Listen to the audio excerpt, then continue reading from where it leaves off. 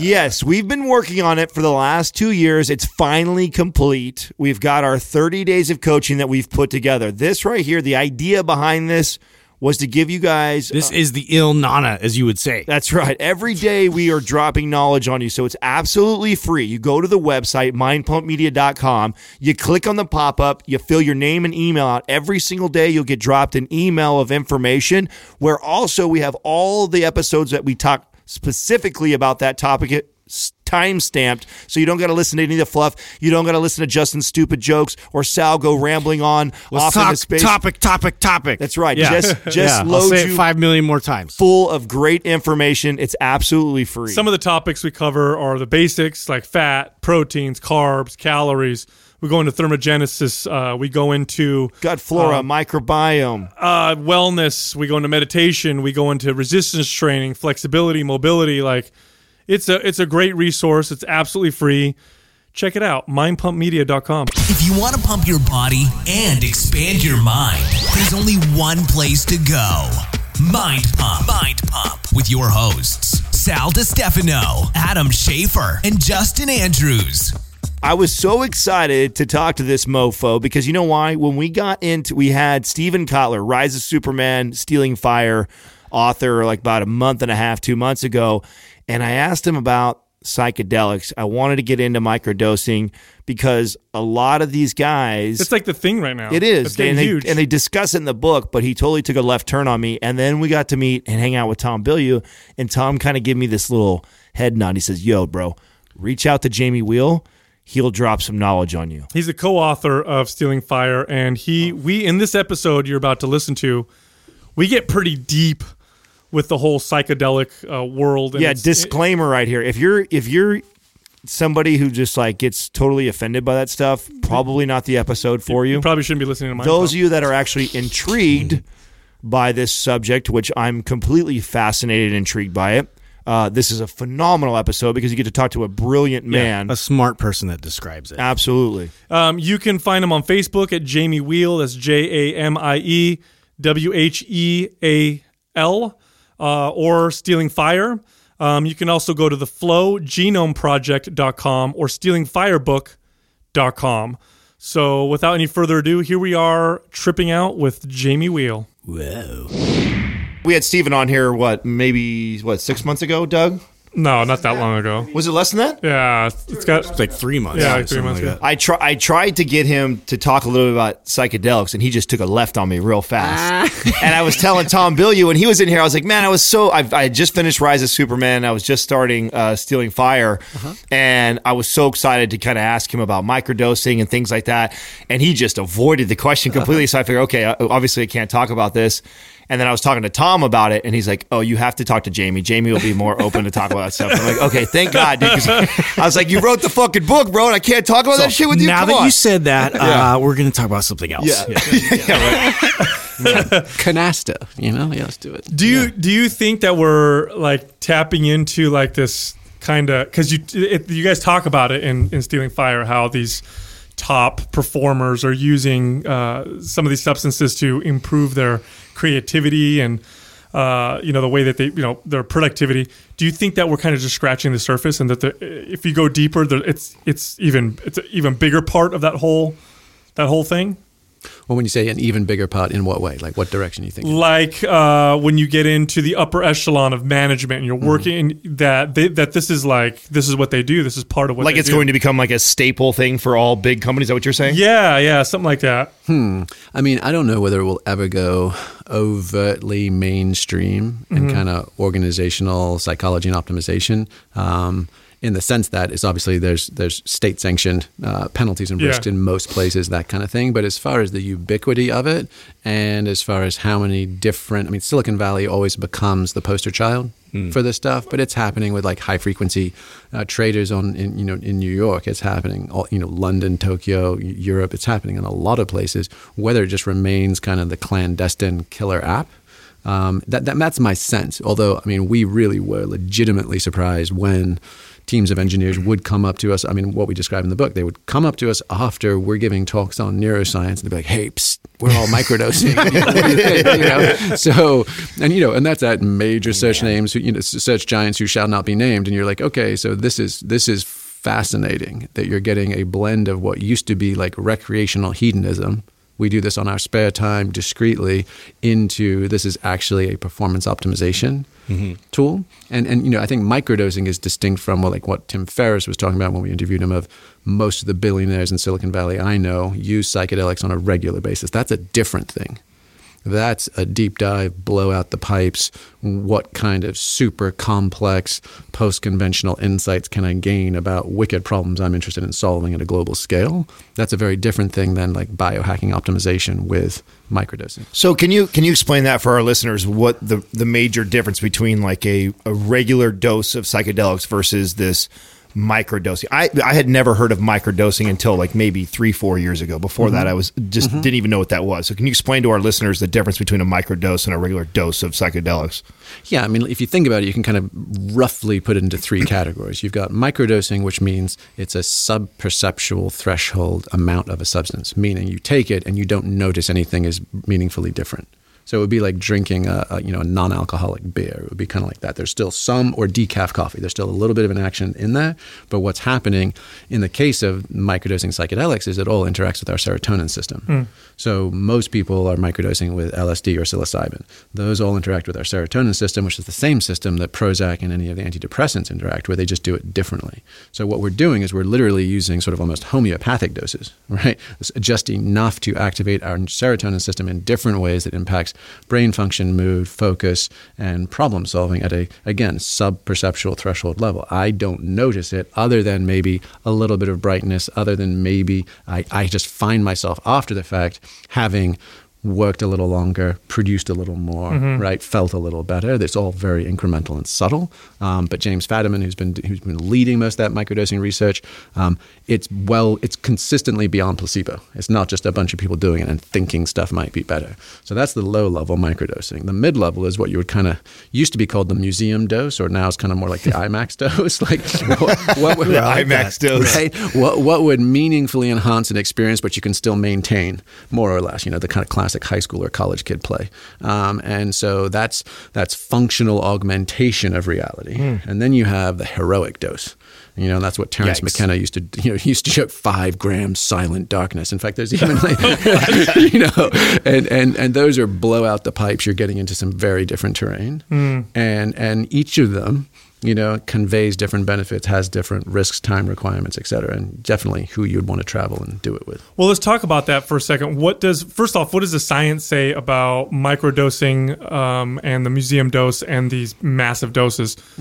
Do we have studies on them that show, what they do differently or what they do the same?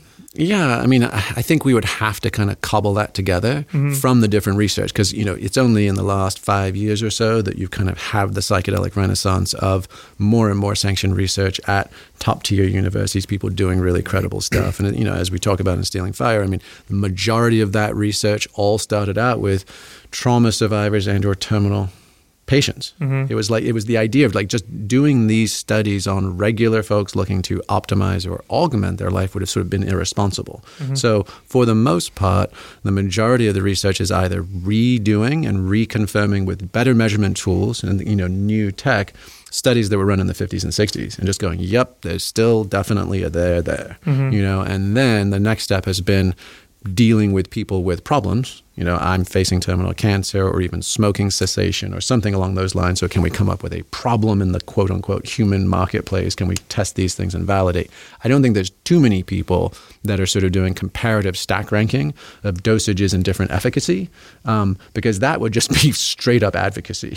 Right? and I think we're a couple of laps in funding and approval cycles and just general, as much as anything else, academic acceptance of these things for people to do that kind of cross. Yeah, we have to be very careful, right? Because if you do any kind of a study or anything that says, hey, this is great, you can use this, then they frown upon that. You don't get funding. In the past, the only funding available was to study addictive properties and negative effects, or at least before or after the drug war started. Because before that, there were some pretty interesting studies done on some of these substances, and then they shut them all down, and made it pretty much impossible to obtain these substances and study them and get funding for them. What has changed now? Why are we seeing more? Why are they opening the doors a little bit? Well, I mean, in no small part, you have to give Rick Doblin and MAPS, the Multidisciplinary Association for Psychedelic Studies, a huge hat tip. They took it for 30 years through the wilderness of everything you're just describing, and with slow, steady, relentless, and disciplined advocacy, started just chinking down the wall a brick at a time. And as they did that, and some of the early studies started coming back, the data really just started speaking for itself. And the impact of MDMA studies on trauma, the impact of creativity and problem solving with psilocybin, and the stuff works, and it works so much better. I mean, if you take, for example, to me, what's really interesting is not quote unquote psychedelics or what are cool drugs for people to try. It's that, we are now getting new and additional insights into our neurochemical systems and the impact of neurochemistry, our internal neurochemistry, on our consciousness and our performance. And back in the 50s and early 60s, there was a simultaneous discovery of interactions of the serotonin receptor sites, psilocybin and LSD, and it was like this momentary little sort of renaissance in that study. And then the active ingredient, the agents, psilocybin and LSD, becomes shut down, controlled substances, no research as you described, and we're left with there's the serotonin system, and 20 years later we get this weak sauce version of Prozac and SSRIs, which become blockbuster drugs in spite of the fact of how badly they suck. Right. And what we're getting now is people don't realize that, by the way. They do have a horrible efficacy rate. Oh yeah, and they were based on some incredibly small, poorly run studies in the mid 80s, and they just big pharma was just like, this might fly. Let's try it. So the entire mechanism of interaction, that selective serotonin reuptake and inhibition is the best and singular solution to depression and anxiety, is a crock of shit. It's just they sold it and they've pushed it. So now we're coming back online, and like neuropsychologist Molly Crockett, she was at UCLA. She's now at Oxford. She's doing comparative studies on the entire serotonin system, and she's done some fascinating research both on an event like Burning Man, a kind of transformational festival. And she's like, look, meditation, psychedelics, and attending at these events all impact the serotonin system. They all create pro-social bonding and behavior and connections. And interestingly, she was just at Davos for World Economic Forum and was talking about the opposite also being true. Is that when you see folks, for instance, like really angry mob rule political rallies, those kind of things that we've been seeing more of around the world in the last couple of years, is also that chronic low-line stress, especially, we're talking about how, that white middle-class Americans are now the number one disease, like deaths of despair, right? Suicide, depression, addiction, that's what's killing the white middle class in disproportionate numbers these days. And her research was suggesting that when people are constantly stressed, meaning they got a lot of norepinephrine and cortisol in their system, like I don't have a job, or I don't know what my future is, or I'm unmoored in my story, right, within the national narrative and the changes in the world kind of thing, that chronic baseline stress is also depleting people's serotonin, is leading them to be more irritable, more combative, right, and more prone to needing these movements. So when you think about like the recent political movements and elections, you're like, like the sort of liberal coastal folks in media could not understand what was so compelling and persuasive about a Trump rally. You're like, there's no policy, there's no decision. What it was communitas. People were being offered a chance to bond together, have their narratives validated. In the fragmented world, we're all stuck behind our flat screens and commuting to work and feel completely isolated from our neighbors. Like, there was a chance to say, here's your people, you belong, you have a right, you have dignity, you have power. Right, and that element of the conversation, which Molly Crockett has done a great job mapping, is fundamentally like the hidden story behind this last year of populism around the world, is that people want to connect and they want to bond. And serotonin, ironically, is at the heart of an awful lot of this stuff. It's interesting you say that, because it's almost like this double-edged sword. It is a very powerful driver for humans to want to belong and connect, but we've seen throughout history how that can be for good, or it can be done for bad. You've got, group flow when people are, and I'm using the terminology that you guys use in your book, which both books are absolutely fascinating. But you've got group flow where you've got people working together for a common good, and then you seem to have like this mob mentality, or when people a game, a team loses a hockey game and people go out and riot. And do they have things in common? Yes, yeah. So the simple thing is that. And it's also kind of what's potentially new and exciting about right now, but TBD how it all plays out, right? Because in the past, if you went, like let's say, just to wind back, so you go back to the French Enlightenment, right? We really established then the role of the rational individual. So Descartes said, cogito ergo sum, I think, therefore I am. Here is I define my rule. Rousseau was talking about the tabula rasa, like a man is a blank slate, right? And we write upon it the arc of our life. So that whole idea, like I'm me and I can choose what to do, and I use my brain and my thinking to, with my five senses to establish reality and then go interact with it. And that was actually a pretty novel idea. And that was instead of all the sort of superstitious groupthink, tribal, magical thinking, easily swayed sort of peasantry and tribalism of the past before it. When people go beyond that, beyond the rational individual, you can go one of two places. You can either descend into a rational mob, right? I lose myself in the collective. And that's following cults and gurus. That's all the kind of stuff that, parents and teachers and law enforcement and things are rightly concerned about. Like, don't do it, right? Maintain your individuality. But then there's this other thing that can happen, and it's rarer, but it's happening now more than maybe for the first time ever, which is not just a pre-rational collectivism, I lose myself in the mob, but a post-rational collectivism, meaning I connect with other people, but I still have my agency, I still have my sovereignty, I still have my choice, right? And so you will see that in an experience like Burning Man, which is that people come together, but everybody is like owning their own experience. And if anybody does try and hop up and hog the mic, they get laughed at. It's tone deaf. It's like, sit the fuck down. Oh, wow. Take a number. It said, take a number, son. Right? We're all here.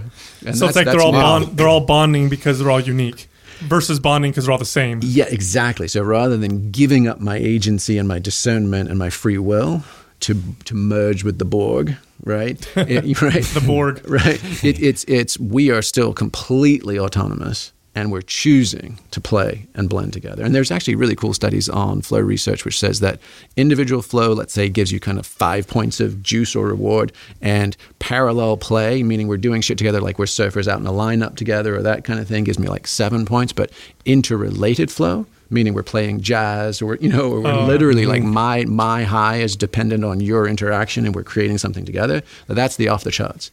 That's the full 10. That's like the SEAL team you guys talk about, right? What they have to be able to do. Yeah, I mean, I always remember hearing like it wasn't Kelly Slater, but it was some of the Maui boys that were on the Pro Surf Tour, and they started their own band, and a couple of them dropped off the Pro Surf Tour to go play music. And you're like, oh shit, those boys, like getting barreled in the green room, that's as good as it gets, and they found something better. And you feel sorry for their girlfriends, 'cause so I would say interactive, collaborative is about as good as it gets. That's the nectar. Now, Jim, you've been to quite a few Burning Mans. How many have you been to total? 5, I think. 5 of them. Mm-hmm. What are some of the things that have stuck with you? I mean, obviously, you probably get something great every time, but what were some major life-changing things that have happened to you while you've been there? I mean, I think the first time I went, the biggest experience I had, it was sunrise on my first day there. So like we'd come in the daytime and I was like, wait, seriously? This looks like just like a broke ass tailgate party in the middle of the fucking desert. Like that's what it sounds like. What is up with that? Like I'm so underwhelmed. Post-apocalyptic, yeah. Yeah. And it was because it's where all the cars are and where all the camps are, right? And so that's all I saw. And then I went out with some friends the first night and I just went to bed. I was like, okay, I'm whatever. I'm checking this out, but I'm not deeply feeling it. And then they still raged all night and came back in at like 4 a.m. to kind of re-up and go back out. And they're like, and I kind of woke up and they're like, you want to come? I'm like, yeah, sure. Why the fuck not? So we popped our vitamins and I went out on our bike ride and the sun was coming up and the man was there. And like we rode out to see like this Robot Hut is a camp that plays way the fuck in the back of beyond. And was riding along and I just had this complete like 3-minute download of information about my entire life, my entire relationship with my wife, my relationship with my kids, exactly where I had blocked them and prevented them from growing fully, and exactly what I needed to do when I went home. And I was lit up like a Roman candle. I survived. I subsisted on nothing but coconut water, raw almonds, and avocados for the rest of the time. Barely slept, and at the end of that transmission was like transmission over. Like, no more fun for you, son. For the rest of the week, go back and do your work.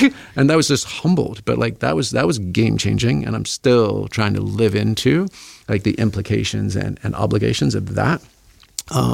And then, sweet Jesus, I mean, yeah, it's just like the raddest shit. Like most times, like if you get into like hippie culture or new age culture, people are like, oh, like I feel really one with the earth, and and I really embrace that tree, and like I got in touch with my past lives, and I think I was in Camelot, or like maybe I was Cleopatra. Like never I was an anonymous peasant who died an early painful death again. Yeah, it's always something glamorous, right? Yeah. It's always something awesome. Yeah. But that's not what's going on at Burning Man. Like at Burning Man, you're like, holy shit, we are building like this giant radio antenna to the back of the galaxy. People are like, what fucking star tribe are you from, son? Like, oh shit. So yeah, needless to say, there is plenty of far out information and inspiration. Now you, in the book Stealing Fire, I believe you guys talk about the hedonic calendar. Am I saying that right? Yeah. Now, is that something you guys came up with, or? Yes. Okay, so explain that. I was actually just talking to a buddy that's into all this stuff, and we've now surrounded ourselves with quite a few brilliant minds, and the more we meet, the more common this topic is, right? Oh, no way. Yeah, and so the one thing I do notice, I feel like there's two sides, right? There's either the guy or girl who embraces it, utilizes it as a tool, and then there's the other side who I feel like they identify so much with it that it becomes almost like they're chasing it all the time. Sure. And you guys talk about the hedonic calendar. So can you get into that a little bit? How did you come up with that? The importance of that, and is that why? Because you feel like if you continue to chase it so much, it becomes your end all be all. Is that the purpose of it? Well, I mean, like in pursuing, and just kind of define terms a bit. So we talk about ecstasis in the book, which is like a big ass tent, which we just include. The literal definition is an experience that takes you outside yourself. Ecstasis, to stand beyond oneself. So that includes meditation and mystical states, smart tech, sexually prompted states, EDM and dance states, and psychedelic states as well. So pharmacology, contemplation, smart tech, and flow states. So like in action and sports and those kind of things. So for most people, their first question is kind of like hunting their white whale. Like, really? Is that kind of awesome really available in my life? Nah, no way. You're one more snake oil salesman. It's like, no, go do it. Like, go hunt your motherfucking white whale, right? And find it. And most people are actually somewhat surprised that it's actually there and it's actually that easy. And then becomes the question of where the hell's the brakes? Because if you get really good at hacking the most addictive neurochemistry in our bodies, you can get really good. And then you won't want to do anything else. It's like Charlotte in Sex and the City, like when she finds the rabbit vibrator and she's just like, becomes a shut-in. What a great analogy. You're like, let's just keep pressing that the only fucking episode button I've seen, again and again, right? So the hedonic calendar is basically like, okay, so this, like back in the day, there was, spiritual paths to waking up were sort of considered right hand or left hand. And right hand were orthodox paths. And that was filled with lowest common denominator, thou shalts and thou shalt nots. Because we had to basically base it on what if Homer Simpson followed this instruction and had no judgment, no discipline, no willpower, so we have to make the rules for Homer. Right? And that's most conventional religions. And then there was always, in every single religious tradition, there's always a secret crew running the left-hand path, which say, it's all good. Let's do it. Right? Now, those paths, in fact, in the Western tradition, it was like the idea that the left-hand path is the fastest route to getting woke with the lowest success rate. Right? So if you can ride that rocket, it'll get you there in record time. But the number of people that put in the ditch is just wreckage all the way. So the question is okay, so now we have access to all these techniques. These used to be totally locked down by gatekeepers and priests. Right? So we regular folks did not have access to this information, did not have access to these tools. Now we do, right? So the question is once you start going down this road, we have no checks and balances.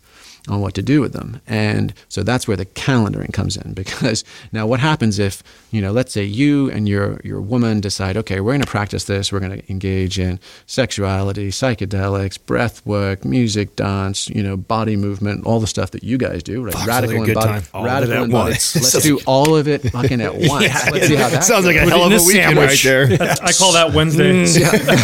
Yeah, it's just spoiler alert, fucking awesome, right? And so then, when do you, and then what will happen? Most people, just as you're starting to create those experiences where you're starting to just burn through anything that is not pure, you've turned up the heat in the crucible, it's on. Most people, when they experience the twinges of addiction, or they experience dark elements of their personality or relationship coming up, will get spooked. And they'll be like, oh, shit, let's back off. And it'll trigger all the unprocessed, unexamined guilt, shame, fear. And people will back away from the very practice that was actually about to give them a level up. So now people will say, oh, well, I can't get high, or we can't fuck, or we can't do this, or we can't do that as often or as much, or maybe not at all. So then what you've done, even though you're playing with left-hand practices, you've actually just created another right-hand path. You've got thou shalt and thou shalt nots. So subtly, you actually aborted the project right when it was going to get to a place that was going to burn through to the next level. So the question is now how do I play with these tools knowing that 99% of the people who've gone down this road have ended up dead or insane or destitute, right? And do it anyway with those impossible tugging motions that are going to pull me towards addiction, compulsion, and self-delusion. So that's where you set up your checks and balances. Yeah. Now, how common would you say that is? And I know you probably don't have the exact number, but for someone to go down that path like that, how important do you find it for people to have those checks and balances? Or is it one of those things that a lot of people get involved in? It's like a runaway train. They can't stop. I mean, I think it's essential. Yeah. So it's kind of like high altitude mountaineering. You don't live long in the big mountains if you don't set and abide by your turnaround times. It doesn't matter how close we are to the summit. If we're not standing on top of it by 1 p.m., we turn around no matter what. And you set that shit up in advance. Ed Weisters, who's one of the heroes of Everest and everything else, he said, summiting is optional, coming home is mandatory. And Journal of American Alpine Accidents and Incidents think 70% of fatalities occur on the descent. So it's people can handle getting to the summit. That's the fun, easy part, eyes on the prize. Of course we want the selfie. Then they shut down. And then they jump the shark on the way down. Their vigilance centers are down, they're fatigued, they're whatever. And the same true with this path, right? You have a lot of people that get into EDM and transformational festivals. You have people that get into, going to Burning Man and doing something else. People get into microdosing and biohacking, whatever these things are. And they set out thinking they are a master of their own course. So they don't need to set the parameters up in advance. But it's only once you stop and you wonder around am I lost? Are we lost? Wait, where'd the trail go? Too late. And it's too fucking late. Yeah. So I would say it's non-negotiable. I think what I find fascinating about this movement now, because it feels like that. It feels like it's a movement. It has a lot in common with what we saw in the 60s and 70s here in the U.S., but there's a lot of differences too. The reason why I feel personally, my personal opinion, is that this is going to get more accepted and we're going to start seeing this be utilized in medical practices. I do think that we will see things like psilocybin and LSD be used with therapists today, is because today the people using it are the ones that have power and money and influence, whereas before it was a counterculture. And the ones that have power, money, and influence were the ones that were saying no. Whereas today, now you see CEOs, you see intelligent people talking about these things. You see, people are like you're saying, they're discussing, this is how you should probably do it. It's not just about getting lost and partying. It's also there's intent in how you do this. I feel like that's going to bring it more to the forefront, make it more acceptable. At least I'm hoping. Yeah. I mean, and let's also know our history, which is before it went fruity, woolly counterculture. It was once again intelligentsia, educated elite. So when LSD was making the rounds in the late 50s, early 60s, it was psychiatrists, it was Cary Grant and Jack Nicholson, it was the intelligentsia of New York, LA. I mean, Roger in Mad Men, that scene where those guys are dosing in their in their Manhattan apartment, that was quintessential long before it became dirty hippies in the forest. So the idea is, if anything, there's a return back to that, in the sense that this is now contextualized and it's not just these incredibly powerful tools with no constraints and a sense of nobody can tell me what to do, I'm free. What is some of the most the newest science that's coming out with some of these states of mind of these substances? I saw recently, it was on Facebook, someone had posted a picture of a brain image of someone on LSD. So I don't know how accurate this is, but it showed that the whole brain was lit up and more side, the brain can communicate the left can communicate easier with the right. And I don't know how accurate that was. What is some of the new stuff coming out showing? Yeah, I mean, and also, obviously those static pictures of brains lighting up doing different things, get, justifiably pilloried by actual neuroscientists working in the field. They're like, okay, this is gross simplifications, and this is just kind of neuroporn, blogosphere kind of stuff. Right? Neuroporn. So I use that hashtag. yeah. That killed my computer. This is your brain on frap. Yeah. But I think the actual research that I'm guessing that post was about was Robin Carhart Harris at Imperial College of London, and he did function like real-time fMRI research with MDMA, psilocybin, and most recently LSD. And what he found with the LSD in particular was that a couple of things. One is that our sense of self. So when people talk about psychedelics or meditation or extreme endurance, athletic pursuits or whatever it is, creating an experience of ego death, part of the reason is they're like, oh, your sense of self is not a singular switch or location. It's actually kind of a network. And when you knock out a couple of the nodes in the network with a pharmacological primer, the whole system powers down. So it's almost like the X-wings in Star Wars, flying over the Death Star and like shooting out a couple of the radar towers and the whole shield goes down. It's kind of like that. So you can take down the shield of your egoic identity. Analogy. Right? And the other one is that, to the point about the brain scan you saw, which is, and it tends to prompt lateral connections with the neighbors next door that don't normally talk to each other. So neurotransmitters start connecting. It's a little bit like the old Italian tenements in Brooklyn or something, like shouting out the window to down the street, hey, Louis, Louis and Maria are now having a conversation they never would have before. And those far-flung connections are creating lateralization, new insights, new ideas, new access to information and combinations of information that would otherwise not be there. Interesting. Do you have personal experience with any of these substances? Are you okay to talk about that?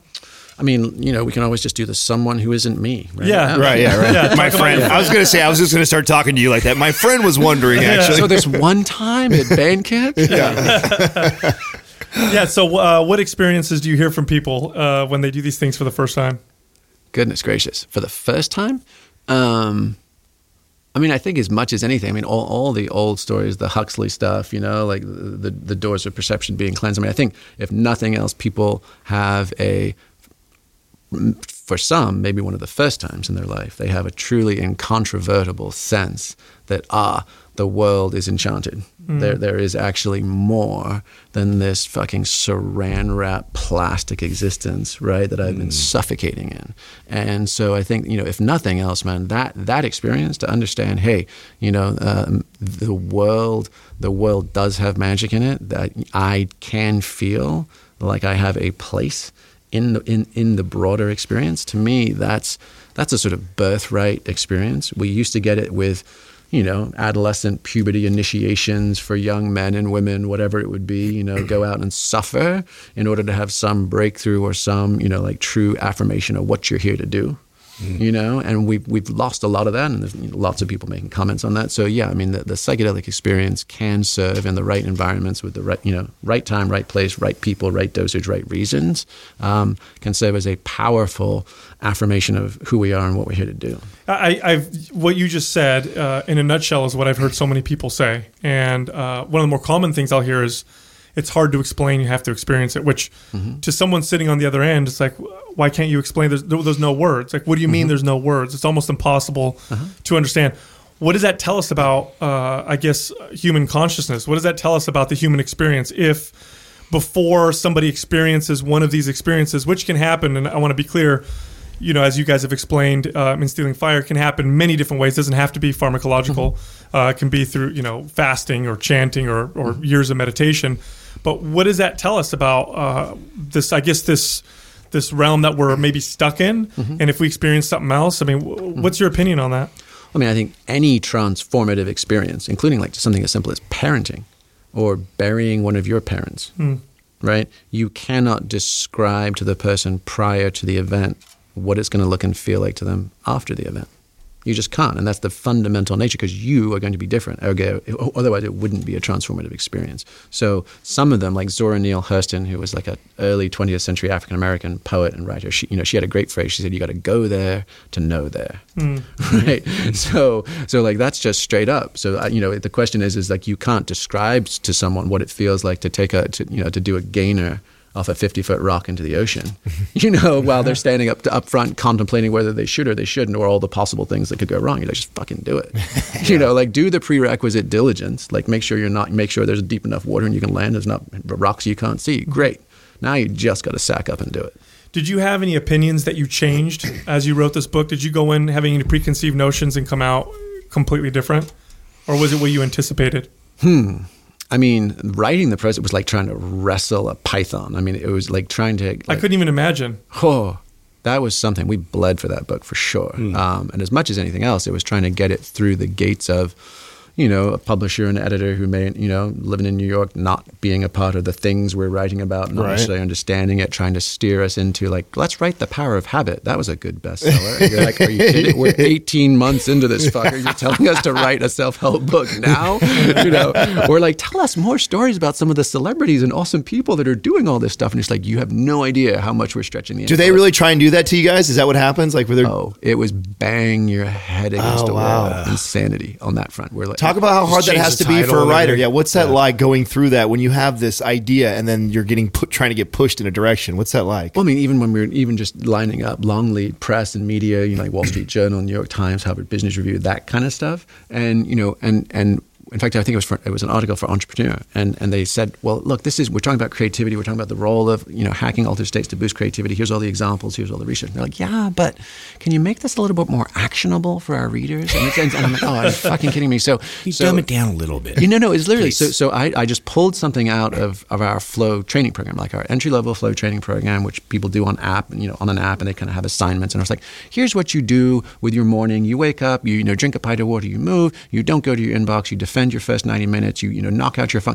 And they're like, this is so amazing. I think we could get this in the New York Times. How to take control of your first hour of your day. And I wrote back to our editors, like, are you fucking kidding me? Like, we have just written a book saying that the most earth-shattering, so impactful, though. Revolution in human consciousness is happening with a clandestine global cabal of movers and shakers, including Richard Branson, Larry Page, Sergey Brin, Elon Musk, right, and SEAL Team fucking 6. And you're going to tell me that the grand insight of this book it's the 1 hour you start your day. Don't check your email first. I'm going to put a bullet in my own head and just shoot me in the face. Unreal. That's ridiculous. That's incredible. Did you have any pushback from anybody in this clandestine, cabal of people?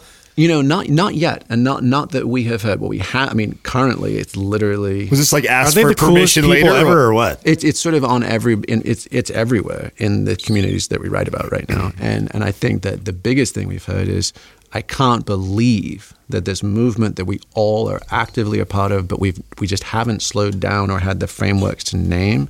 You guys have put into full context, and to read about this shit as it's happening and as we're doing this is game changing. You're defining the whole process for them.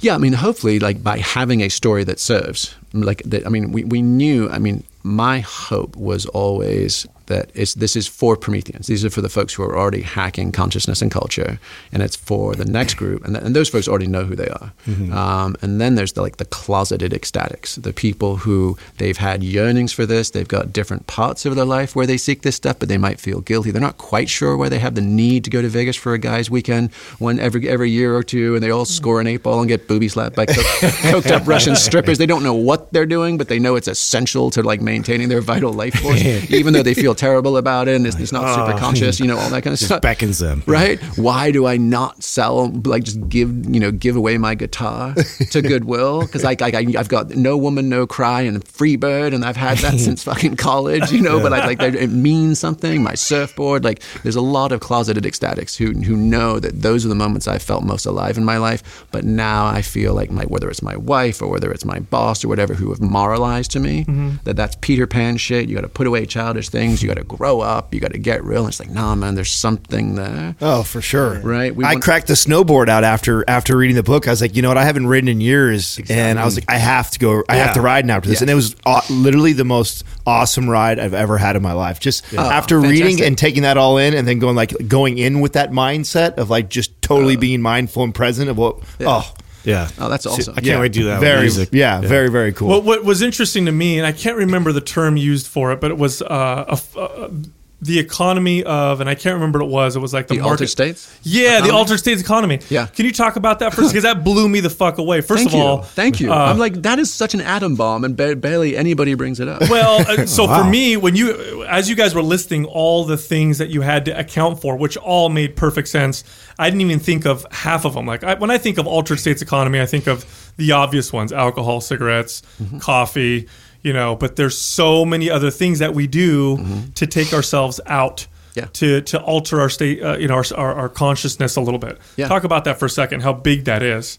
Yeah, sure. So, I mean, this was kind of our due diligence on, are we actually seeing something real here? Are we seeing a true social movement of historic proportions? And if so, what's the scale of it? So we started with, okay, let's take licit and illicit pharmaceuticals. That's easy, right? And that included, obviously, street drugs, but it also included Prozac, Zoloft, included Ambien, and included any of the anti-anxiety stuff. 1 in 4 Americans are on psychiatric meds these days. Wow, man. Which 25%. 25% of us are taking something on a daily hate or weekly weed. basis. Yeah. And these are mind That's the altering. devil. These are mind altering substances. People don't realize that. With powerful side effects. I mean, Ambien, the number of folks, especially like business, like executives that do the whole first class to Europe or Japan and China, do the flatbed, I'll pop an Ambien, I'll wake up the next day. Like we've got some functional medicine physicians that oversee a lot of CEOs and that kind of stuff. And they're like, it can take 3 to 6 months after even just one business trip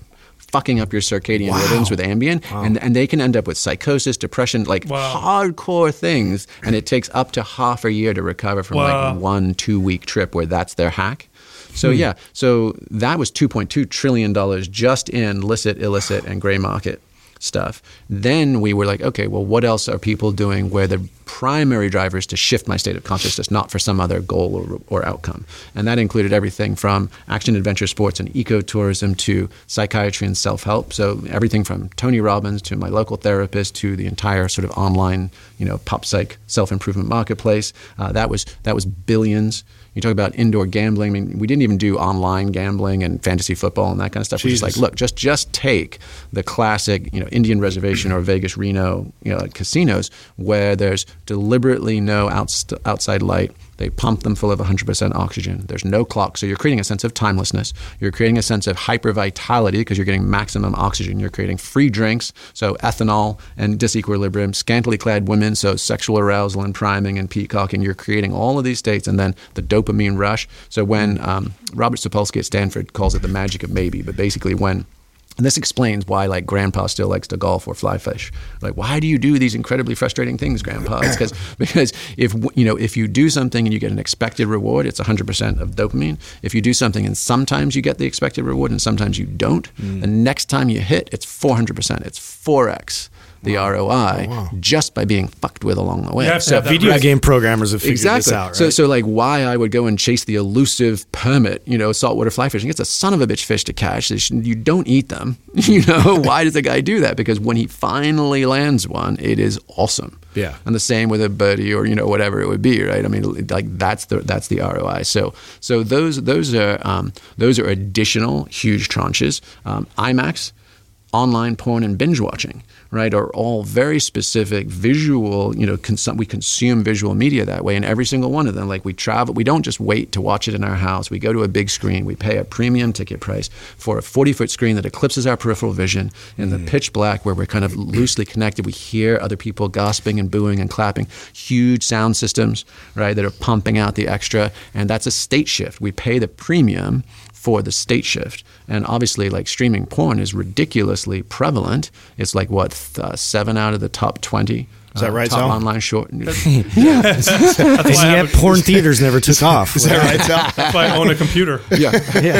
Didn't work for Pee-wee. Yeah, but I mean, if you think about it, like evolutionary payoffs and benefits, right? There is no evolutionary reward for rubbing one out in front of your laptop. You don't pass your genes. Oh, man. The genes don't get passed along, right? Why do we do it? People are not doing it for companionship. They're not doing it even to get laid. They're doing it to create a sense of neurochemical saturation in their body. Why do you get so sad afterwards? Exactly. Well, I think that's the evolutionary bitch slap, which is that we are just like evolution's amoral. And we try and live relationships that have morality and ethics and but evolution doesn't give a shit who we get it on with. They just care that it happens. So I think there's a huge decrease in arousal and all the chemicals that are saying go, go, go, go, go, go, go, go. Done. Thanks very much. And now you face the consequences of your action. Wow, that was heavy. It hit home. So we're already spending all this money trying to get out of our heads. Yeah. And the point there is that, because people might read the book, especially if someone was kind of a little bit more conventional conservative, they'd be like, what are you guys doing? Are you advocating for all this stuff? This is reckless and, all that kind of stuff. And you're like, well, no, look, we are already spending $4 trillion completely, and most of it is unintentional and destructive and addictive. So we're already doing this. The question is can we become more informed about it? Can we become more skillful about it? And can we deploy that urge to much better ends? And so that would be our advocacy, is like cognitive literacy is the first thing, which is understand how our bodies and our brains affect our minds and our hearts. Like what's the operating system of my system? And the other is cognitive liberty, which is, understand who's looking to get mind share in your head with or without your permission. Right, and to actually, fiercely protect and defend, right, your civil liberties for what goes on between my ears is none of anybody else's business. It shouldn't be. Yeah, it never should be. Why are we so driven to do this? That's a great question. I mean, is it the curse of, I guess, human consciousness and intelligence? I mean, or do animals also seek altered states of consciousness? Yeah, I mean, Ron Siegel at UCLA has written extensively about it, and goes back as far as saying, birds do it, bees do it, right? Mammals all over the place seek intoxication in spite of the short-term evolutionary risk. Meaning I'm twisted, I could get run over, or I could fall out of a tree or whatever. Right? You guys address this in the book too, don't you? About all the different types of plants and stuff that all these animals eat to get the... Yeah. So, I mean, on pretty much every continent, mammals and birds routinely seek state shift. And you can make a fairly clear case that it is the seeking of radical novelty, right, which can then, if it works, like if I come up with a good idea and I then have an adaptation, an evolutionary advantage, then that's what propagates and gets rewarded. So he goes as far as saying it's the fourth evolutionary drive after food, water, food, and sex. So it's not even why do humans do it? Is it our existential issues and do we have to get out of our way? Although clearly we experience that way, but it's like it is hardwired into our system. It's why little kids love to spin around, right? Hold their breath, hyperventilate, do the knockout game with like middle school boys, like let me hyperventilate and sock me in the chest, right? You might right? I mean, kids do it. And certainly we do as well. And I think that's the biggest thing, is that if we say anything about like what's the premise of the book, is that we got locked into one channel of consciousness for the last few hundred years, and it's killing us. And that's the one in 4 on psychiatric meds. That's the rates of suicide escalating. That's all that stuff. And getting locked on one channel is debilitating. And it's poverty of consciousness. And the ability to change the channel and experience different states of being and awareness, relationship to ourselves and the world and our challenges and what's in front of us, to be able to do that, we know even being able to switch it briefly, for a handful of instances, massively heals trauma. Right? It lets us set down our load. It lets us revisit patterns and stories in our system, in our psychology, in our physiology, and release them permanently. It increases learning and collaboration. So it boosts it, between 300 and 500%, lets us solve hard problems, and it lets us connect and collaborate in highly effective ways. So you're like, okay, so if we just get to change that rusted dial from like 21st century normal over to other things from time to time, not all the time, just from time to time, that the benefit to our lives is kind of pretty compelling. Let's talk about that for a second, the enhanced learning, that you can learn faster and more effectively by utilizing altered states of consciousness effectively. Let's talk about the science behind that and some examples. Yeah, sure. So, there's so many. I read about the SEALs. The SEALs and learning new languages. Yeah, didn't they do the float tank as part of their training? They learned new languages in like 6 weeks instead of 6 months or something ridiculous like that? Yeah, exactly that. And so, their original use of float tanks, which if anybody's not familiar with those, are just the pitch black, super salty, buoyant chambers that you can float in. And because it's pitch black and you don't touch the edges, you just kind of lose all your visual cues as to where I end and my environment begins. So it creates an experience of ecstasis, literally an experience of selflessness, because I've just shut off some of my senses. And at first they were just using it to help guys decompress after coming off duty. So you've been running night ops, you're in constant fight or flight, hypervigilance. How the hell do you unwind from that and not become an alcoholic? Right? Because again, alcohol, like when people come home from work and knock back 2 shots of whiskey or whatever they do, they are intuitively feeling for, I'm wound up. I've probably had caffeine in my system. I've had stress. I've had all these. How do I decompress my system? But of course, a lot of our choices, just because we have so few available tools, most of the time, we pick bad ones or ones that aren't sustainable. So that was their first move for the SEALs, was how do we just help guys unwind in a healthy way? Then they started adding in, well, what if we can help steer and guide their bodies and brains to more optimal states of relaxation and arousal? And that was EEG feedback, HRV feedback, some of those kind of things. And then now once we can get them there, is there new data that we can run across their screens, and they might be in a more receptive state for plugging it in. And that really was, that was a 1/4 as long timing on patterning and integrating new languages. And that happens with meditators. That happens with mechanically inducing a flow state, right, with transcranial magnetic stimulation. So you put a magnetic pulse across the prefrontal cortex, the front of your brain, and for about 20 to 40 minutes, you've got a kind of makes like jumper cables to the brain. It's basically like a magnetic lobotomy, and for 20 to 40 minutes, you're in the zone. And what can you do there with target acquisition or any skill acquisition? And those numbers are really high. And then of course, the Fadiman studies with microdosing, where they did stuff with Hewlett Packard and Stanford engineers, and they were all working on really complex, hard technical problems. And they had, I think it was 270% incidences of breakthroughs and, patentable, fundable, practical stuff. Wow, because earlier you had mentioned how, animals will seek this out and how it, from an evolutionary standpoint, puts them at risk, right? They can fall out of a tree, they can be out of it and get hunted or killed. But it seems like there is an evolutionary potential or reason for this even existing, for us even seeking this. And it may be just to spark more creativity, maybe to seek out new things, look what's beyond the horizon. Would you say that would be... Yeah, clearly it seems observable, like novelty. The seeking of novelty and combinations that are then useful. I think, you could make a case that is pretty much how most cultural innovations have happened across time. No, I feel can we talk about the Borg for a minute? Should we fully integrate, or should we avoid it at all costs? What's your opinion going forward with artificial intelligence? Do we really want hive mind? Funnily enough, I'm not a wild fan of singularity kind of thinking and all that kind of stuff. I'm a sort of nostalgic traditionalist. I want to these bodies, this lifetime, this planet. And because, as much as anything else, that's a 1%er play.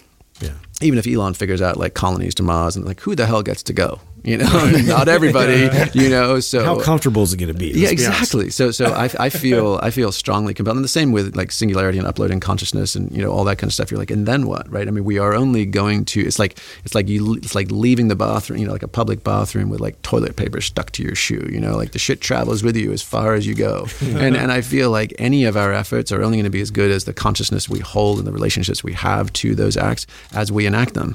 And that's there's so many cautionary tales in mythology or Edgar Allan Poe or whatever, be careful what you wish for, and right. That one just to me seems super duper that way. The fact that Elon is now talking about neural nets and, intelligence augmentation for the humans to be able to keep pace against AI, that to me is all super interesting and curious, but just who the hell knows? Right. And I would still say that humans in these meat suits, with our lives, with our relationships, and we're still going to be biologically reproducing. We still have children. We still have partners. We still have, the desire to choose and make art or life.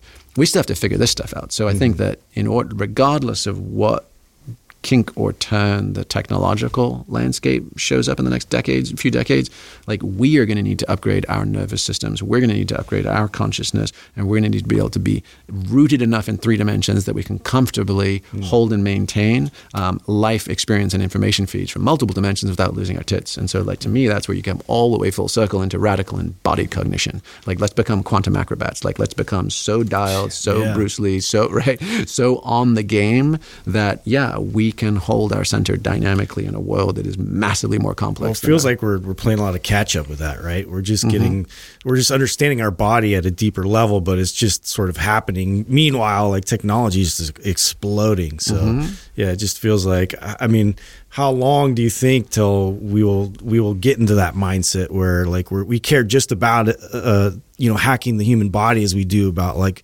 improving technology? Yeah, I mean, the weird thing is it's all happening. On the one hand, you've got, 73% of American men are obese and something like 34% of American children are, which is just absurd and tragic, especially considering how, like, food shortages are elsewhere in the world.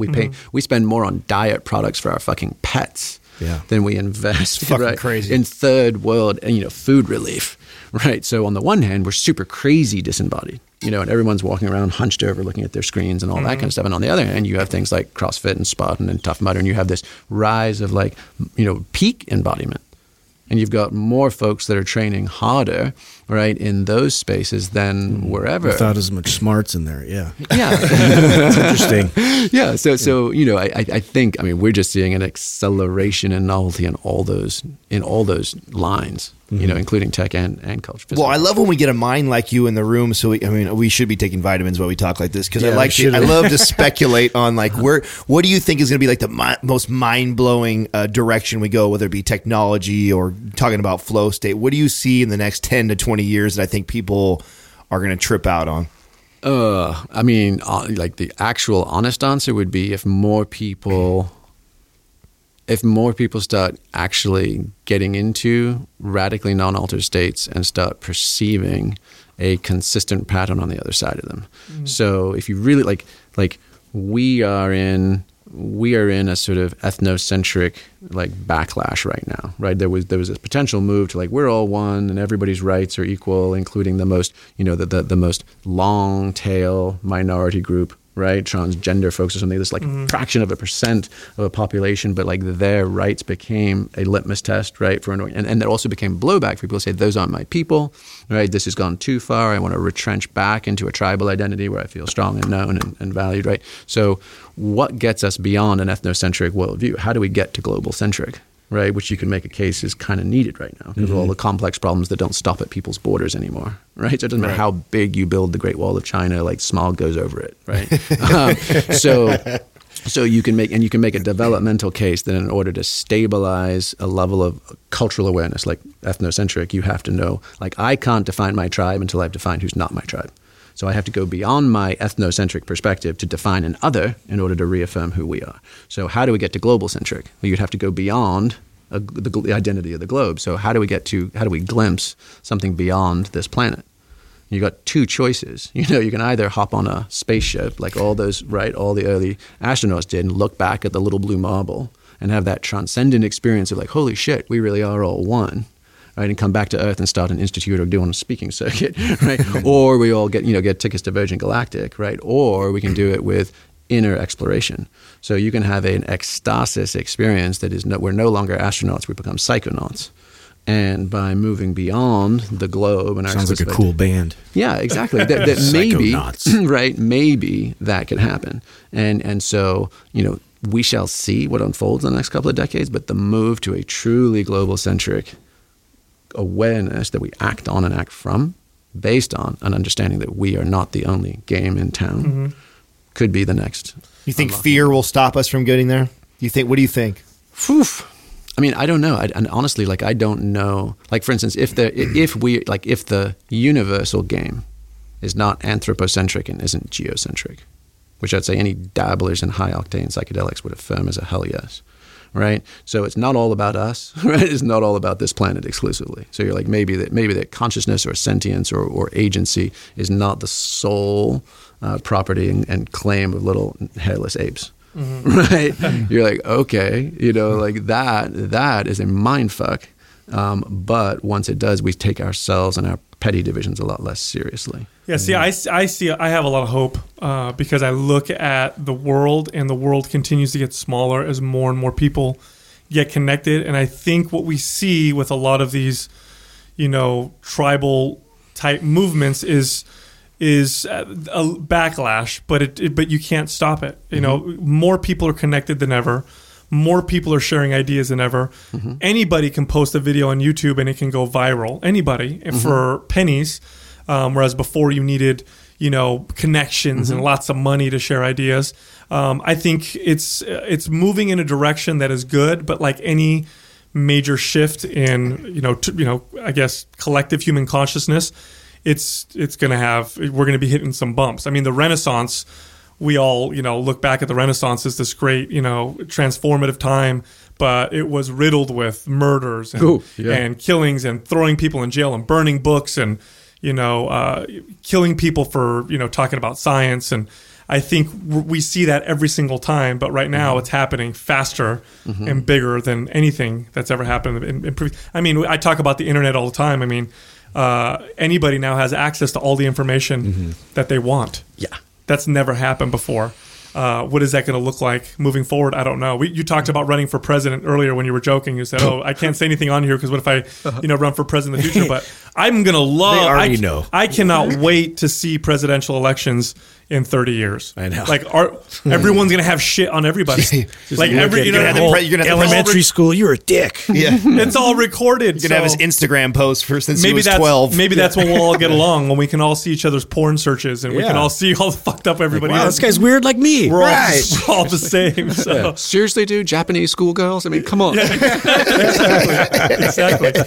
So what is to each their own. What is your hope for the future of these currently illicit substances that you've referenced, like psilocybin, lysergic acid, diethylamide, ayahuasca? A lot of people talk about. What is your Wait a second. Before you take him there, actually, I want you to explain on a neurological level, if you can, for me, what is really the difference of between shrooms, MDM, and then like LSD. Like, really, what's happening different with each one of those? I tried to explain it to someone. I just fucked it up completely. So I couldn't wait to get someone like you on here that could probably explain that a little bit better than me. Sure. Well, I'm happy to do that, and then we'll do a little PSA. Okay. On hacking your buzz. Fundamentally, psilocybin and LSD are, as we talked about, interact with the serotonin system predominantly. So that's where you get all the interesting effects that come from those substances. MDMA will create, it's an amphetamine base. So it's not a tryptamine, it's an amphetamine. So it's a different class of compounds altogether.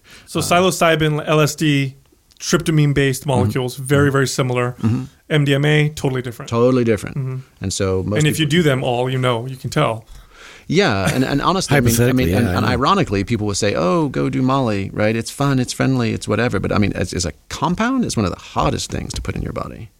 It's an amphetamine. Bottom line. I've heard the hangover's horrible. Well, so interestingly, there was a Harvard study that finally was able to separate what is because people talk about like suicide Wednesdays or whatever after taking MDMA, but most of that's impure street versions. So like Vice did a study down in South Beach and sampled Molly from the top 10 bumpingest clubs, and only 17% of them contained any MDMA at all. Wow. Not even 100% pure, just any. Why is that surprising? Right. Yeah. So most of what people are taking is in name only.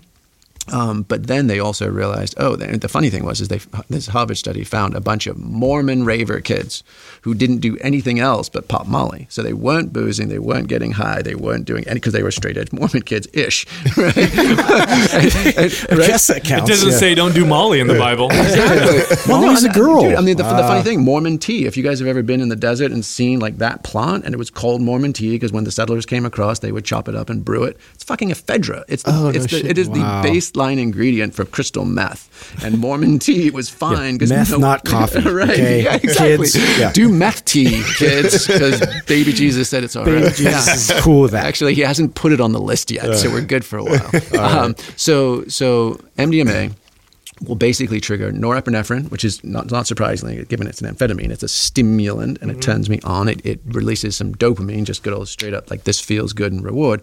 And then the real thing it does is it creates a dump of serotonin in your system as well. But it's a dump of it. It's not interacting with my receptor sites. So it's your own natural serotonin just going, squirting out. But now here's the thing. So most people, and that's what the kind of warm, ooey gooey sense of safety and trust. And I just can't help but want to tell you how much I really appreciate you and this other thing. How great of a dancer you feel you are. Sal's always hugging me. I just want to thank you for buying us these tickets to this show because it's just so amazing that we're here right now together. No, that's serotonin, and so many people want to chase the tail of that dragon. So come 1 o'clock at night, 2 o'clock at night, they're like, hey, you want to do more? Because they like that thing that they just felt, and they want to go chase it. But what happened is like you've just released all the serotonin in your brain. That was it.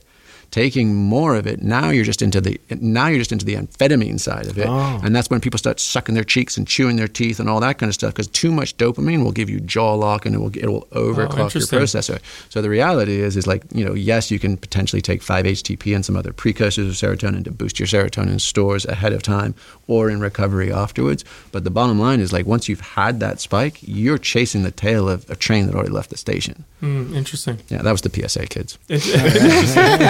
So, and now LSD and psilocybin, how are those two different in both, I guess, chemical and maybe in perceived experience? Yeah, I mean, because they're very similar when you look at them on paper. They're, what separates the two molecules? It's like one. Yeah, I mean, as far as the true molecular breakdown, they are similar. A number of people will tell you, oh, acid, no way. I only had a bad trip on acid, but mushrooms are so friendly. I only ever had good trips on mushrooms. And I think they're just full of shit. It's the same when people talk about, I don't like weed because it makes me paranoid. It's like, no, you got some shit to think about. You just would rather not. That's all going on already. Right? Unless you have some like crazy high octane sativa where don't know whether shit or go blind. So the reality is that any of the dosage matters. And so mushrooms can be friendly and you can hang out in the trees and go walk on the beach and feel connected to Mother Earth and everything else. Or you can take a fuck ton of them and suddenly you're like in the galactic spaceships wondering what the hell, where you took a left turn at Albuquerque. So and the same with LSD. You can do microdosing, which is purely sort of therapeutic to museum dose to heroic. So my sense is most people confuse urban legends with their own experiences. They project onto the substances they're taking and don't claim responsibility for their own consciousness. And they mistake that the wildly differing experiences you can have based on different dosages and those step functions. Interesting. Great way to put that. Yeah, that makes it that clears up quite a bit because you do hear people say, "Oh, I like shrooms, but I don't do acid," or "No, acid's my favorite, and I don't like to do mushrooms that much." Is there any research on somebody that would microdose on a regular basis? Like, is there side effects to that? Do you downregulate receptors by doing that on a regular basis? Or? Yeah, that's all. I mean, those are the great questions that we're literally just now getting enough of sample sizes and longitudinal studies to even begin looking at and answering. And that's to the credit of neuropsychologists and the other researchers who always get asked about all this stuff because it's just kind of everywhere in the mainstream media in the last few years. They're always like, look, seems encouraging, seems interesting, we're not sure.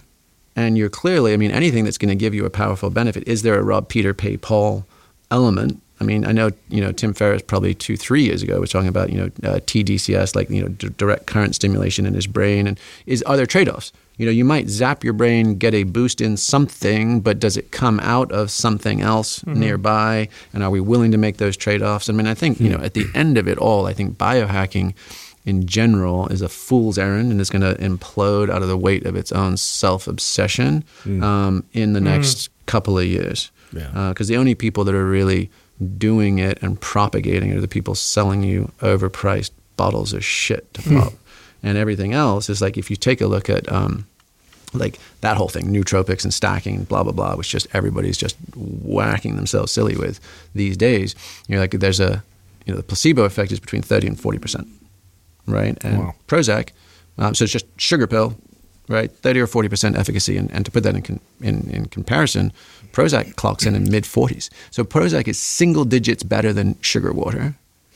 Right, and is a multi-billion-dollar blockbuster drug with tons of side effects. Tons of side effects. So you could just take a sugar pill, get none of the side effects, none of the costs, and be, 70, Almost 80% almost as good. So then you're like, okay, so now what is meaningfully better than placebo that definitely delivers a result? And my sense is that you don't even get into the lowest level contenders until you're at something that requires a doctor's prescription or doctor's oversight, like Provigil, right? And then from there, the things that hand down change your consciousness, presumably for the better in useful ways, are Schedule 1 or Schedule 2 substances. So like between placebo and doctor's script and Schedule 1, Schedule 2, that's the entire bandwidth of the whole biohacking neurotropic world and industry, and it's all just expensive pee.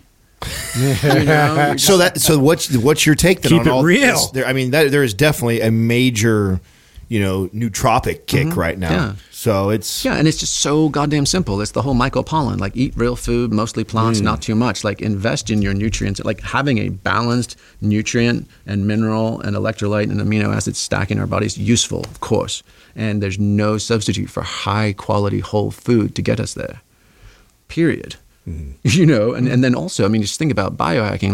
This is where I have an ethical issue with it, which is like how much are in people's medicine cabinets or kitchen cabinets, and how many dollars are they consuming every day to optimize or become bulletproof or hack their game. And you're like, how many starving children could you feed every single month and just eat fruits and vegetables and clean, lean meats and call it good? Right. So like at what point have we optimized ourselves up our own assholes, right? Versus I know enough, I am enough, I can do enough to like take next steps. well, either that I'm or the throwing other. away my bulletproof MCT. The other thing you see is I feel like it's such a small rock, and people are missing all the big rocks, right? You're sleeping like shit. Yes. You're drinking alcohol. You're 40 pounds overweight, but Yeah. you're taking nootropics, and you've got fucking MCT oil. It's like- We used to guide mountaineering courses in Nepal and Tibet. Like I drank a shit pile of smoky, nasty ass yak butter tea. I didn't come home and tell and sell that story about it being the secret to fucking human performance. Because like our son, when we lived in Colorado, when our son was born at 10,000 feet, he and my wife participated in a high altitude natal study, and they used Tibet and they used Chile as their two examples. And what they found was this is multi-generational epigenetic adaptation, much greater hemoglobin, red blood cell oxygenation, all things, and not the fucking yak butter in the goddamn tea. Now, come on. But now, why is bulletproof apeshit? Like those conferences are so fucking funny. You get all these like yoked CrossFitters and all these silicon-titted peroxide blonde girls at their side, and they're all so stoked because it's like people gave us permission to like consume insane amounts of caffeine and fat. Oh no. It's so self-serving. Wow. It's like the One Taste community. It's like, like all about orgasmic meditation. And what do you have? You have undersexed 30 to 40-something women who now have permission to get laid and not be called slutty. And you have like milquetoast librarian dudes on the back end of a divorce who had no sexual social skills since they were high school. And they have a permission to ask a woman to drop their trousers and fiddle their clits without getting bitch slapped. So like, you're like, that is not a healthy community who can self-police them. Their culture, right? Well, like anything, beautiful. With like anything, we take a little bit of truth and we turn it into this huge market where we're just going to sell you all kinds of shit. Well, that said, how annoyed, or maybe this is like flattering that like flow is like the next buzz term, right? It's awful. Yeah. I was going to say that must be a little bit like, oh no. No, honestly, I never use the goddamn word in my own life. I noticed that. I noticed that. Yeah. First rule of Flow Club, it's just shut the fuck up. If we're there. Because you could say that, like, this is flow. I'm going to get into flow, playing music. I'm going to get into flow, reading this book, like. I have to say that's the most refreshing thing actually to talking to you right now is I think that's the fear when we interview someone like yourself is like, is he going to be like, flow this, flow that, flow this, every other word. And you haven't even fucking used it one time, which I really appreciate that. Because it's like bottom line, man, is if we're in it, let's just shut the fuck up and be in it a little more. And if we're not, talking about it isn't going to change the game. So, it's exactly. Oh, beautiful. Oh, my God. So tell me how did you get connected with Steven? How did you guys get connected? How did that whole play out? Mm-hmm. Yeah, it was mutual friends, and we were both interested in this experience. Steven was coming kind of from the neuroscience side, and I was coming from the practice and application. So for me, I'd always just gone seeking, mountains, music, mushrooms, like whatever it was. Like I was just interested in moments where I felt like, fuck yes, this is big enough and good enough that I don't have to second guess it or critique it. So I was always looking for those experiences that just shut up my inner critic, and then translated that into like leadership development, professional training, all that kind of stuff. So that was the path I'd been following. So together, it was an interesting, like, here's an explanatory mechanism of how this stuff works. Yeah. And then here's badass experiences that we can go do that get us there without having to talk about it. Now, this is the first time I've actually had a chance to talk to both authors of a single book. How does that work? Yeah, what's the dynamic between you guys? Like, it's not like you both sit down and go, I'm going to write that sentence, then you write this sentence. I mean, like, how does that play You out? cover this chapter. Yeah. I mean, my intention, because I had helped Stephen quite a bit with Rise of Superman. And when we started getting into this book, I'm like, dude, we're not going to do it that way again. So here's the deal. Let's create, and I'm not a like rigid type A planner guy, but I was like, we need to architect this thing because it's a long, complex, lot of moving parts. You got to have blueprints. Somebody has to be that guy. Exactly. And Stephen was hilarious. I mean, he would literally he refused to work on Google Docs, so we didn't have real-time document management. So we were mailing. Old school, huh? Yeah, we were mailing. I mean, we have literally thousands of emails of back and forth versions of Microsoft Word. Then he would conveniently forget and make changes. He would sabotage, and he would tell me. And he somewhat guiltily told me after. He's like, "Hey, psst, you know what? I mean, he. What I was doing was like deliberately like not following your stuff and deleting stuff just to see." And I was like, "I know you were, you son of a bitch. I wanted to throttle you through the fucking phone." So between having an editor that just did not get it at all, to collaborating and seeing what worked, what didn't, it was full contact sparring. And we were both deeply dedicated to the book. So like the end result ended up being that I think we were both hypersensitive to each other's excesses as writers. Mm-hmm. So we were so impatient or intolerant with anything that felt like a flourish or self-indulgent that I hope, hopefully we wrung most of that out of the book. Yeah. And then by the end, it was like, okay, and we could also give each other a hat tip when we got it right. And so that was a really healthy dynamic tension. And I think the book is probably tighter and more focused and more accessible to more people because we put each other through that ringer. It takes a lot of humility to do that. It takes a lot of humility to do that, for sure. Yeah. And last year, I mean, I was in the airport on my final connecting flight to Burning Man, sending him the final manuscript. And I'm like, here you go, dude. Like, flag stuff, don't fix stuff. I'm only gone for 3 days. I will be back out. Don't fuck with it. And of course he fucked with it. And so I came back and it was like this back and forth to the deadline. It was comedy. Oh my God, that's fucking awesome. Makes it more dynamic.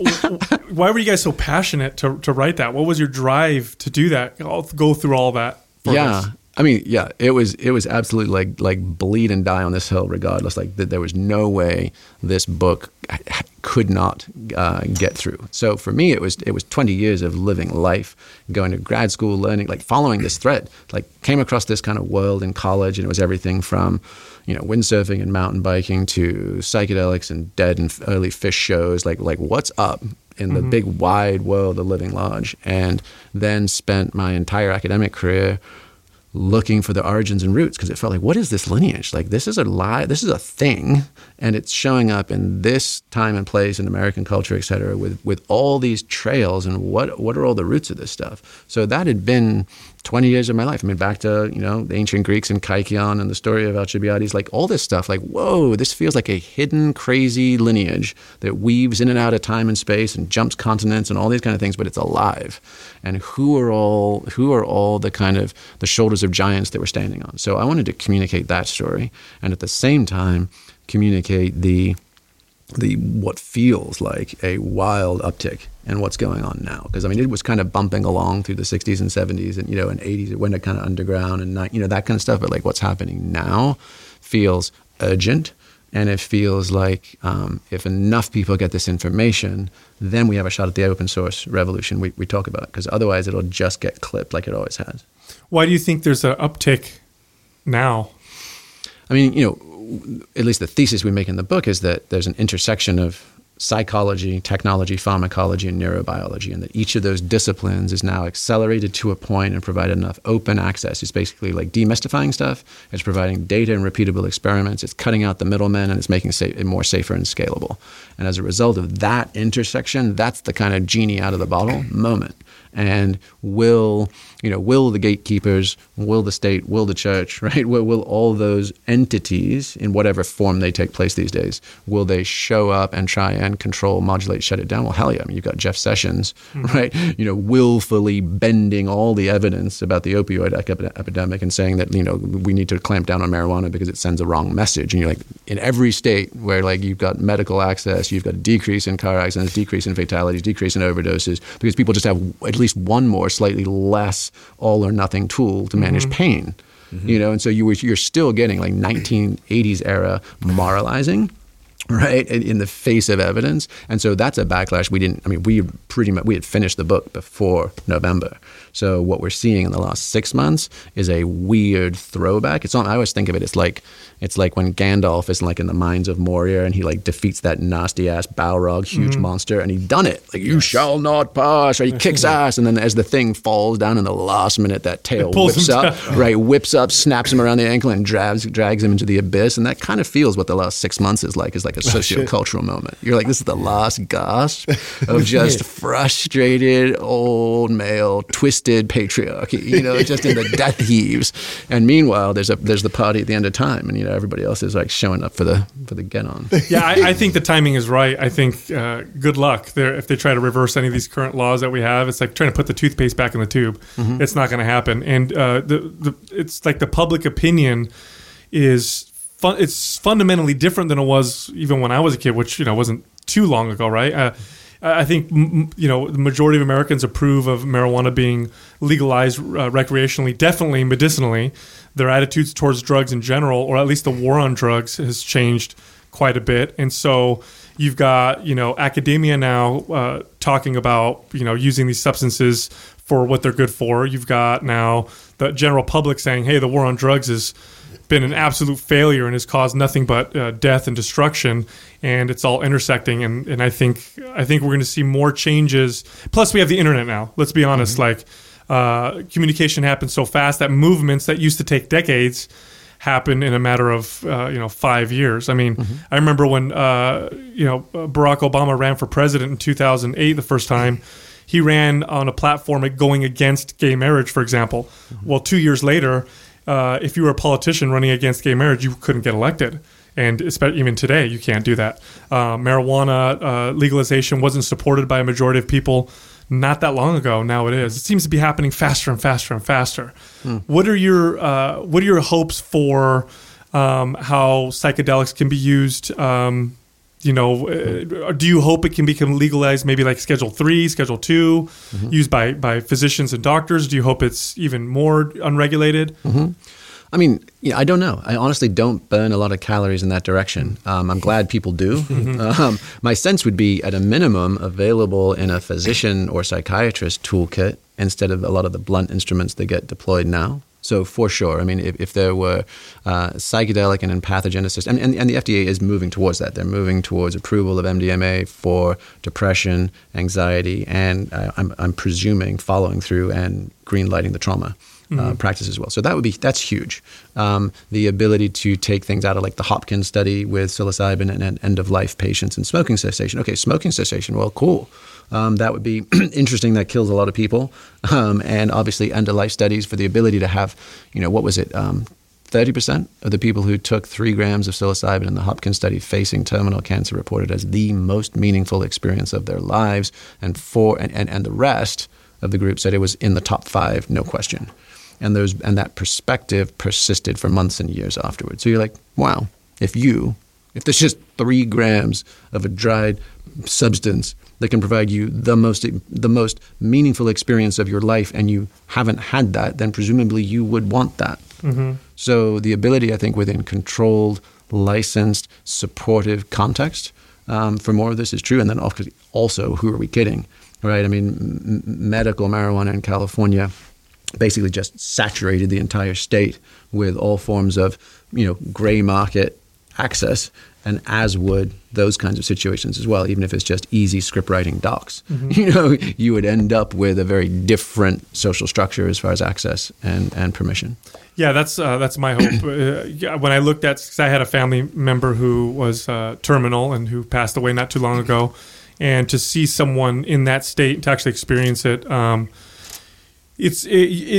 my point of view, it's criminal that you don't allow them access to anything that can alleviate some of that pain and that terror of knowing that they're going to be that they're going to die any moment. And when I read that study and saw that it alleviated a lot of the depression and fear that these people had, I thought to myself, like, I can't believe that we've made it difficult to even study, let alone somebody who's already going to die. Why not just let them try it and use it? I mean, they're already terminal. I believe it's absolutely criminal. Do you see athletes using these substances to improve physical performance? We're talking a lot about mental performance, but what about like a fighter or someone working out, lifting weights or extreme sports? Well, I mean, there's a huge underground scene in extreme like mountain culture of psychedelics and rad shit in the mountains. So I think the people drawn to mountain kind of sports, incentives. Some people might say they're just drawn to doing crazy shit, but yes, but I mean, the idea is, I mean, back in the 80s, it would be like, let's go bump some lines in a plane and go jump out and go skydiving. That was like my friend's brother in Miami. I was like, you guys are crazy bastards. But like the idea of like, can we be in big, complex, gorgeous, awe-inspiring natural environments, and do we have enough core baseline skills to not be doing something stupid, which is key prerequisite, and good pattern recognition, good habits, good systems, all those kind of things. And now are we going to augment with psychedelics, not to the point of like reducing my motor function and decision making, but to enhance it?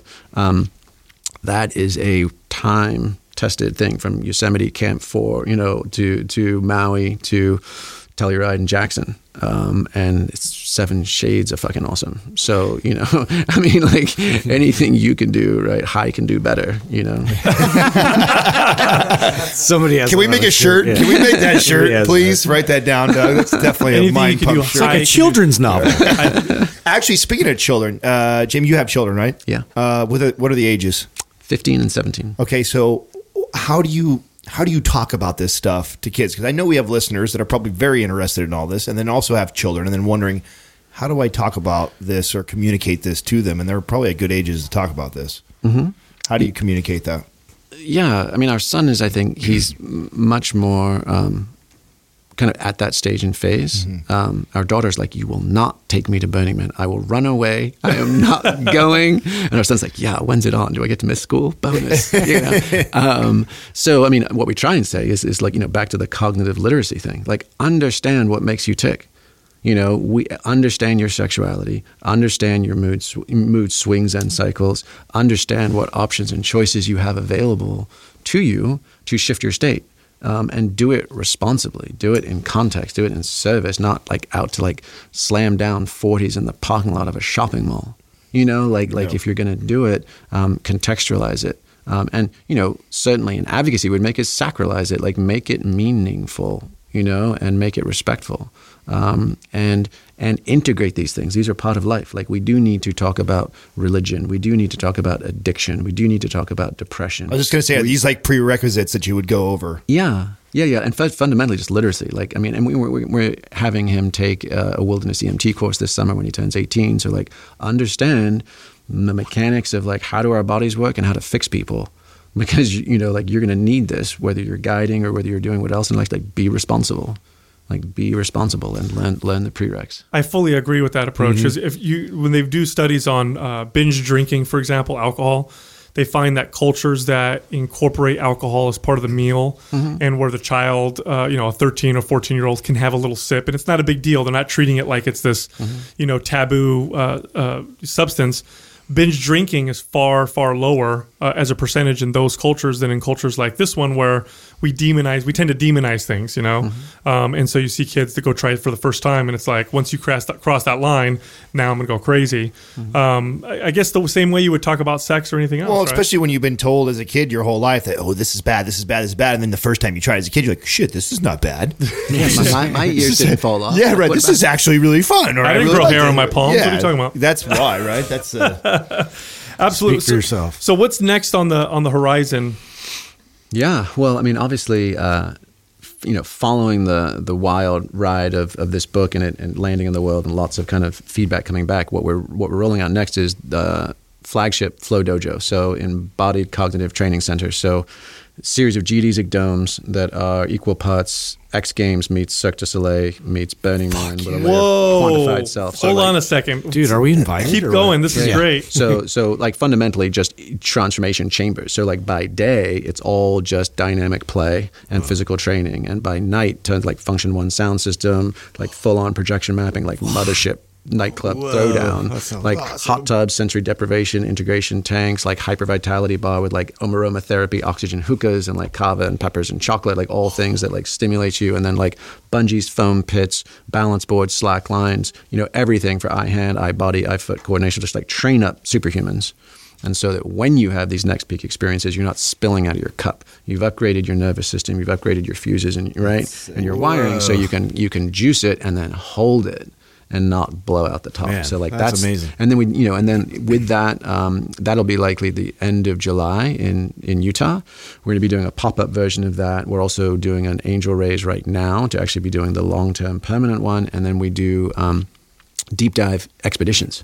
So down in the Utah canyons for 6 days with ultralight packs, and you go through a level of human consciousness every single day. So like you make your way up the spiral of human consciousness with like a Harvard psychological assessment, or like saltwater fly fishing and kite surfing with pro skiers or pro athletes, learning neuroscience, learning flow, and then going and doing it. So it's an amazingly cool, fun community of people that come to play with this stuff. Are you looking to make any of these places like permanent instead of the pop-up? Yes. So we actually have some good friends that have just bought 300 acres of land in Big Sur. And Oh, cool. That's pretty close. Yeah, we're going to be building like a completely rad, super high-end training facility for Fortune 100 execs. So like helicoptering them in from the valley, coming in, rocking their world there. So bad it's in our backyard. Yeah, and Summit Powder Mountain in Utah, which is where we'd be looking to do like our permanent flagship.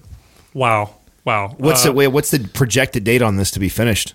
Well, we're going to do an event, so fundamentally a week-long pop-up event there, end of July, beginning of August this year. And then we want to be funding and building out the permanent version there within the following year. Yeah. That's exciting. Any more books?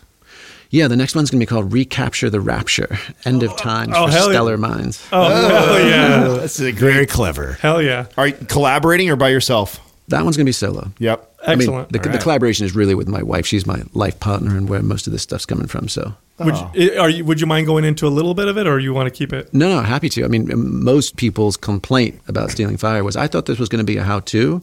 Like in the last chapter is very much like the beginnings of the how-to. Yeah, getting in the hedonic calendar and things like that. All that stuff. So it would be unpacking that. I mean, it would be literally like the original premise of that title is, why is it that all the craziest fuckers on the planet are like hogging the mic about how the end of days goes down?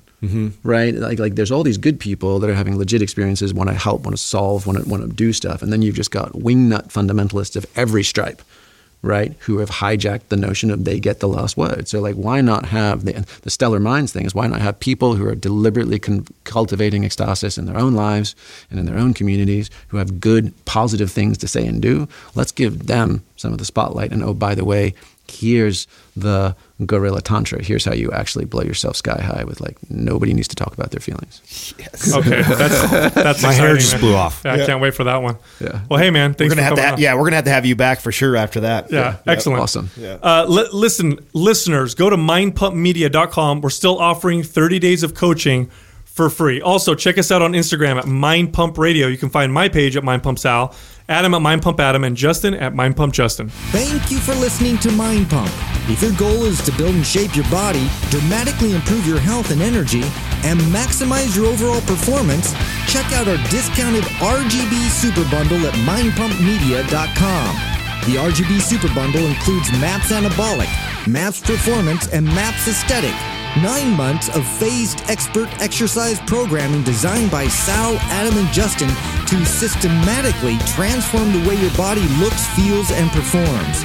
With detailed workout blueprints and over 200 videos, the RGB Super Bundle is like having Sal, Adam, and Justin as your own personal trainers, but at a fraction of the price. The RGB Super Bundle has a full 30-day money-back guarantee, and you can get it now plus other valuable free resources at mindpumpmedia.com.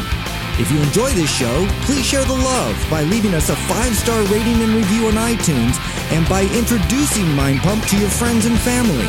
We thank you for your support, and until next time, this is Mind Pump.